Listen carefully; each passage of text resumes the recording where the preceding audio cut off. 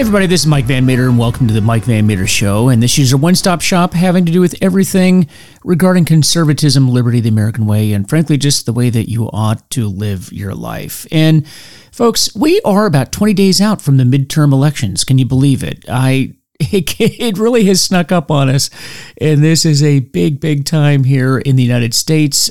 In Virginia, I'm here in Virginia, so this is going to be a big test for Virginians in seeing if they want to get their liberties back and their freedom, control of the schools, work on the economy, and finally having a way to slow this administration down and get some justice for some of the tragedies and travesties that have occurred over the last couple of years. But because we have to get our country back. I mean, we cannot continue down the path that we've been on. This entire administration is ridiculous, and we need to take our nation back.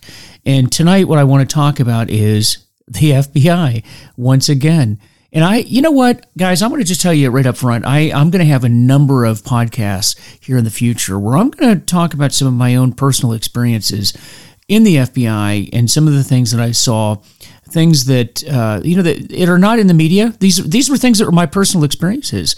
And they're things that shaped what I knew was coming in the FBI, and that is this corruption that we are seeing. And I'm going to talk about an article that a friend of mine, James Gagliano, wrote in the New York Post. If you recall, if you listen to this podcast, James was a guest earlier this summer. We had him on. We talked about corruption in the FBI, and he wrote an article. He writes quite a bit for the New York Post. He's been on both CNN and some of the other news outlets, and he's talked about the FBI. And Jim and I never worked together in the FBI. I spoke to him after we're both retired supervisory special agents, but he's up in the New York area. He's a mayor in a small town up there and has done some news appearances. But he's spot on with many of his assessments, and I want to share one of those with you here today. But I just want to tell you that it's just amazing to me. I also want to share with you something that's kind of interesting. I left work earlier this week, and I had one of those strange things that happened to you. I walked into an Italian restaurant. It's kind of one of those fast food Italian restaurants, where you go up to the counter, order whatever it is that you want, and then you wait for it. And I look over, and I see someone that looks exactly like James Comey. And I just thought, there's just no way in hell that that's him. But it was him. And this is up in McLean, Virginia. And I thought to myself, no, that can't be him. And I went over and I got closer and I thought, nah, that's him. And he was with a young boy. I thought, there's just no way in hell that that's him. Yeah, because you guys have to remember that this is a man that is FBI director, has a security detail with him everywhere he goes. He doesn't even drive himself. He's ushered around in an SUV, and he has a security detail. And here he is in a restaurant with a young boy. And I just thought that can't be him, because surely he wouldn't be out in public like this. Not, particularly with the attention that he's gotten in recent years, and as controversial as he is. And it was a Friday night, and so a lot of the high school kids were coming in, getting some pizza, some Italian food before they go to a football game. There, whatever local high school that was there, whatever football game was going on. And there was a table of boys next to me, teenage boys. And, they're just doing teenage boy stuff until one of them kind of notices, hey, this guy sitting at the table next to us looks like James Comey, former director of the FBI. And I could tell that they were going on their cell phones, and I could see what they were looking at, and they were pulling up pictures of James Comey, and they're like, yeah, I think that's him. And it was kind of funny because one of the boys made eye contact with me, and I kind of looked and I went, yep, that's him. Well, I went over because I was texting some of my retired agent friends, and I said, you're not going to believe it. I'm in a restaurant with James Comey. He's right here. And a couple of my friends were like, one said, go over and, yell at him. And then the other one was like, no, you need to go talk to him. He is a historical figure, and, just be the grown up about this and go over and say hello to him. And that's the route that I took. I went over and introduced myself to James Comey, and I was in a suit, a gray suit. I looked very much the part of an agent, even though I'm retired now. And, I just want to give you guys a couple of my impressions. Number one, he seemed a bit taken aback when I walked up to him because, I don't know what's in the man's head, but he had that look like either I was still an agent and he's wondering why I'm talking to him, or am I going to come up and confront him? Because I do want to point out that there were a couple of older men that walked by him and they did a double take and they clearly recognized him and they gave him the look like they were upset with him. They didn't look like they were fans. Let's just put it that way. And I'm sure that Comey is astute enough to realize that, not everybody is happy with him in that room. So I'm sure he was thinking that there was a possibility that I'd be confronting him, but I wasn't going to do that, of course. But I went up to him and I said, I don't know if you remember me, but I'm Mike Van Meter, and I was an instructor down at the academy. And he says, yeah, I kind of remember meeting you. I, recognize your face. And he was asking me what I was doing now, and I told him I was retired and that I had gone into the counseling field. And he seemed genuinely happy about that. And he said, that's fantastic. It's continued public service. That's great. And now, of course, I know what he's up to, but just to be polite, I asked him what he was up to. And he told me that he was teaching up at Columbia. He was working on some books and, teaching and things along those lines. And the young boy that was with him said, hey, is that, are you working that book on that make-believe book? And of course, I was chuckling to myself thinking, hey, look, everything this guy writes is make-believe. But, I was thinking that, but I didn't say it. But, we chatted a little bit more. And then, I told him that I was sorry that I upset, his dinner or disturbed his dinner and turned around and walked away. And that was that. And then my two former FBI agent friends, when I told him that I talked to him, then they both kind of lambasted me for not confronting him. And just, you can't win. They coax you into doing it, and then you do it, and then they're upset because they didn't confront him. But anyway, what a small world that I ran into him, and that was about a week ago. But speaking of the FBI, I do want to share this article with you. And again, this is the New York Post, James Gagliano. If you've not checked him out, please do so.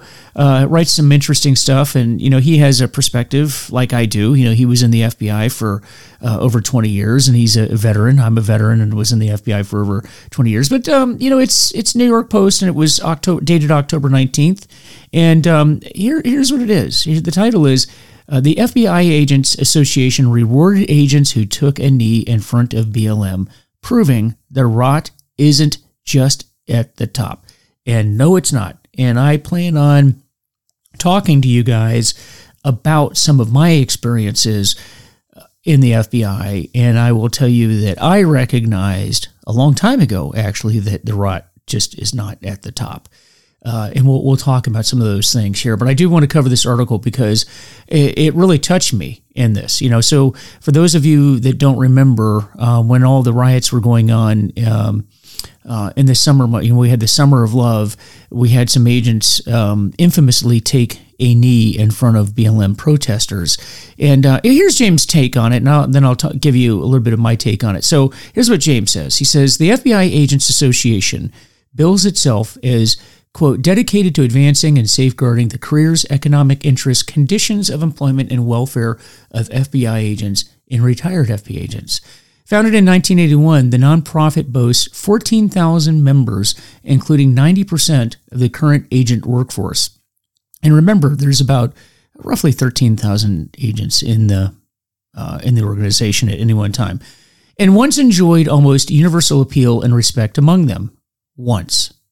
With outrageous political decisions by its board, it has sullied itself, just as James Comey, Andrew McCabe, Peter Strzok, Lisa Page, and Kevin Kleinsmith annihilated the top law enforcement agency's reputation during the 2016 Russiagate hoax. And yes, they did. So, FBI executive management lauded on-duty agents who knelt before Black Lives Matter protesters at the height of the George Floyd unrest and riots for their de-escalation efforts. Is that what it was? The Washington Times recently reported a whistleblower said the counterterrorism agent special in charge of the Washington, D.C. field office even hugged each of them after the June 4th, 2020 incident. While not all the Presence Patrol agents assigned to the scene, which included the Supreme Court and the National Archives, took a knee in a show of solidarity or an act of cowardice, in capitulation at least, 7 did. And what was the FBI Agents Association's response to this embarrassing gesture? Well, as the paper reported, and FBI insiders confirmed to me, meaning Gagliano, the organization rewarded the kneelers with a $100 attaboy, or what it described as gift cards of modest value. Shocking and appalling on its face, looked at in the larger context, this disgusting decision proves the rot and decay at the FBI is not singularly the domain of senior officials. During my 25-year career, I was privileged and honored to work alongside FBI agents who killed or captured top 10 fugitives and violent, dangerous, murderous felons. To my knowledge, not one of these actual heroes received an FBI AA gift card of modest value.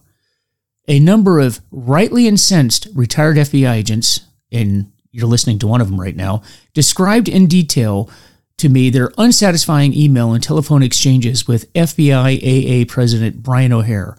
I did not know him personally, and we never served alongside one another.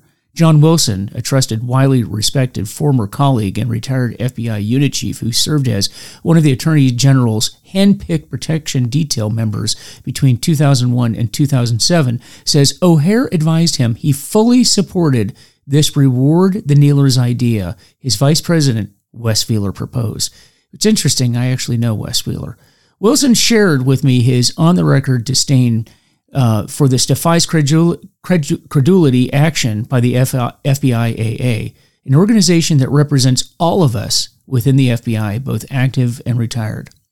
The FBI, he says, has not only circled the drain, it is already in the grease trap by the curb. The kneelers not only shouldn't have been rewarded by the FAA, they put themselves and those few agents who knew not to kneel at a severe tactical disadvantage and should have at least been suspended without pay. The FBI AA had to realize the two possible, equally repugnant purposes behind the kneelers' actions. The symbolic genuflection in the face of protesters and the movement's riders who destroyed businesses and government buildings and claimed lives was either an expression of unity with BLM, or these armed agents were blatant cowards and spinelessly acquiesced to the demands of a threatening mob. Whichever the reason, it is fully nauseating to career agents like Wilson. It's further dishonor for an FBI now fully distrusted by half the country, with only 44% of Gallup respondents in 2021 felt the agency was doing an excellent or good job. Yes, this shameful incident isn't even the FBI AA's only self-inflicted black eye. Its first jump the shark moment occurred in January 2019. That is when then FBI AA President Tom O'Connor posted, by the way, I also know Tom O'Connor, posted an open letter decrying the partial federal government shutdown that paused FBI paychecks. Capitol Hill Democrats and their mainstream media lapdogs, of course, blamed President Donald Trump. I recall reminding O'Connor that the FBI AA is apolitical, and this public announcement smacked of partisanship. It was not lost on many of us that the FBI AA never uttered a peep during the October 2013 partial government shutdown, but Barack Obama was president then. It's this type of blatant hypocrisy that infuriates many current and retired FBI agents, rather. But we live in troubled times. Hillary Clinton's home in Chappaqua could be outfitted with a private server containing classified information, with the Justice Department taking her at her word at the destruction of some 33,000 under subpoena emails only relegated to yoga routines and Chelsea's wedding planning. Donald Trump's Mar-a-Lago residence was subject to an invasive search warrant. Meanwhile, even as his attorneys were negotiating with the National Archives about potentially mishandled documents. The Biden administration and its attack dog, Attorney General Merrick Garland, have been relentless in pursuit of Trump supporters who breached the Capitol and paraded around its hallways like buffoons, while Democrats have held no congressional hearings about the anarchy. Chaos and insurrectionism of the summer of love of 2020, Seattle and Minneapolis police precincts were occupied and immolated. A federal courthouse was firebombed while federal agents were trapped inside, and deadly autonomous zones were established in Democrat-led cities. I've come to grips with the fact that my beloved FBI has been irreparably broken by woke activists serving amongst its senior ranks. And with the Justice Department appearing to do this president's bidding by targeting his political adversaries, it will take a monumental house cleaning and a seismic shift in culture at both the DOJ and FBI to restore America's trust and confidence. As for FBI AA leadership, how about some soul searching? Course correction on which FBI heroes you choose to deify and reward with 30 pieces of silver. The kneelers don't deserve your pathetic gift cards of modest value. And Jim Gagliano is a retired FBI supervisory special agent. And again, I didn't serve with him, but haven't talked to him quite a bit, and he's been on this podcast. So I agree with him wholeheartedly there, and it's very, very disappointing. You know, I'm not even getting into the legitimacy of BLM and whether it's a Marxist organization or not, which it is. But that being said, look, there were riots that were going on. And I'm not going to get into the debate of what happened with George Floyd and all that. That's been litigated over and over and over. And you can go back and listen to my take on that whole incident on earlier editions of this podcast. What you have to understand is that when you are a law enforcement officer, your job is to be apolitical. You know, I obviously throw out my opinions now, but I'm retired. When I was in the FBI, I took no sides with anyone. And in this particular case, these agents were tasked with protecting various federal properties, namely the Supreme Court and the National Archives, which was mentioned in this particular article. Your job is to protect that space. Period. Your job is not to side with the protesters. Your job is to not take any sides whatsoever with anything that's going on. That was a political movement. It was a violent movement, and you had one single mission, and that was to protect those properties. And to take a kneel is something that you're doing because you're saying that you agree with these people. And that is not to be done as an active duty FBI agent. You know, one of the things that really surprised me when I went into the FBI, being a military guy, you know, in the military, I don't remember anyone ever talking about politics. You just don't do that in the military because the oath of office that you take is beaten into your head. You're told you follow the orders of whoever's appointed over you, and you are to follow the Constitution and obey those directions. And we follow whoever the commander-in-chief is. And when I went into the FBI, I kind of assumed, being a paramilitary organization, that that's how it was going to be done. But it wasn't like that. People openly talk about politics in the office. That is, if you have a left-leaning view. If you have a right-leaning view, then it's a very, very different case. You know, God help you if you express conservative views in the FBI today. And if anybody disagrees with me, then, you know, give me a call. If you're a former FBI agent and you don't agree with what I just said, give me a call and I'll have you on here and I can interview you about it, because I'm telling you, that was my experience. It's okay to express left-wing views. It is not okay to express right-wing views. But my point is, neither side should be expressing any views whatsoever. I'll share this with you. When James Comey was fired, and I talked about James Comey here earlier in the podcast. When James Comey was fired, there was a unit chief that I know, and for a period of time I worked for in the FBI, that the next day after he was fired, after James Comey was fired, this unit chief posted on his Facebook page, FDJT. FDJT. Now, I'm giving you it was DJT, so we know that's Donald J. Trump, but the F word was actually spelled out, and I'm not going to repeat that here, but it was on this guy's Facebook page, his open Facebook page. This was a unit chief in the FBI. Can you imagine that? You telling me that there's no bias in the FBI, and that's just one example. It just comes to my mind right now. Now, this individual, somebody must have talked to the individual immediately and said, dude, you need to take that down. Because eventually he did take it down, but it was there. And that is not indicative of an organization that is apolitical and follows the instructions of the commander-in-chief. Guys, we can't have this two ways.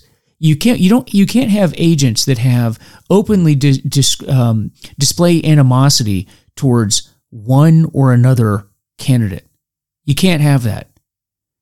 And I saw that over and over in the FBI. I would go into offices in the FBI, where those of you, if you're not familiar with the federal government, in military organizations and the federal law enforcement agencies, you're supposed to have, pictures of the president, the vice president, and in our case, the attorney general up on the wall in the, in the entryways of buildings. And there were offices in the FBI where Donald Trump's picture was not even up, was not even on the wall for a year and a half to 2 years into his presidency. And I would complain about that. And you know what I was told one time? This is the FBI headquarters, the Hoover building. I went and I complained once about that. And I was told, well, the printing shop is behind schedule and they haven't had time to get to printing out his picture and putting it on the wall. And so if you're in Trump world, if you're... if anybody out there has contact with former President Trump, have them contact me and I'll tell you all about it. His picture was not even put up on the wall in many of the offices until they were forced to do that. And it's just amazing what people did. This organization is absolutely politicized. And starting with this midterm election that we have coming up here in a couple of weeks, we've got to turn the ship around, and we have to have investigations. And if you're in Virginia, if you're in the Commonwealth of Virginia, Yesli Vega is running for the 7th Congressional District, and I went to a luncheon with her, and I actually posed this at this particular luncheon where I said, what you guys have got to do if you get elected is you've got to take a hard look at the FBI and clean that organization out. Now, the problem is many people, and no offense to Yesli, but she falls into this category, she doesn't understand the FBI. Nobody does. Unless you've been inside the FBI, you don't understand the organization. And if you don't understand the organization, very little chance that you're going to be able to effectively change it. You have to go in and identify where the problems are. And on this podcast, I've talked about the promotional system. I've talked about the nepotism. I've talked about how managers are selected in the FBI, and then they can pick the people that work around them, and you can have that cabal. After all, that's how you have people like Comey, McCabe, Strzok, Kleinsmith, Page. They can all be in one room and have these discussions about undermining the president, and there's no one in the room to question what they're doing because they surround themselves with people that are just like them. But any elected official that is going to attempt to fix this has to understand how these people get into these positions to begin with, and how the FBI promotional system is what contributes to that. And it has to change. But anyone running for Congress right now, or the Senate, or running for president, and if you're listening to this podcast, you need to surround yourself with people that understand this organization. If you have any chances, or if you think that you want to change this organization, you will not be able to do so unless you're surrounding yourself with people that are in the side of the organization and understand how it works. And I'm not talking about former assistant directors, deputy assistant directors, and unit chiefs and section chiefs. That's not who I'm talking about. You need to get people that were never at that level. And the reason why that's important is because if they got to that level, they're likely political.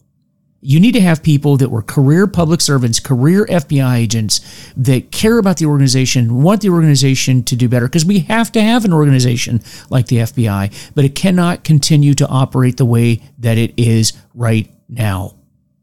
And the FBI Agents Association needs to be condemned for what they did, rewarding these people for taking a knee. I condemn it. And I'm telling you right now, I'm reaching out to the FBI Agents Association and removing my membership. And I know a number of other former FBI agents that are doing the same. I want no part of that organization because I will not be part of rewarding people who should have been disciplined for what they did. We cannot have a politicized FBI. And God willing, I ever end up in an office where I have influence over that organization, that will be my mission, is to clean that organization out. Absolutely my mission to do that.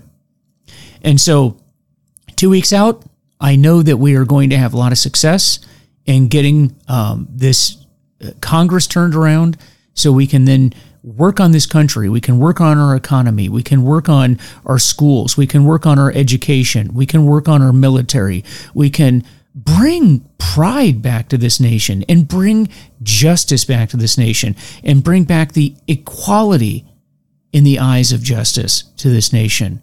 We are so out of whack right now, and we need to change it.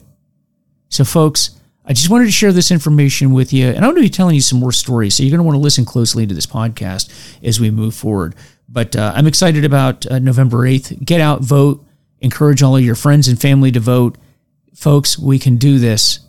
And, keep an eye on my election, too. As soon as this election's over with, then I'm going to be campaigning harder for my own seat, which is the 33rd District in the Commonwealth of Virginia, and that's for the Virginia State Senate, and that will be November of next year, 2023. So, folks, with that, this is Mike Van Meter, and this is the Mike Van Meter Show. Thanks for joining me. Pass this information along. I really appreciate you listening. Don't worry, folks. We're going to take this country back, and we're going to clean up the FBI, I promise. Take care.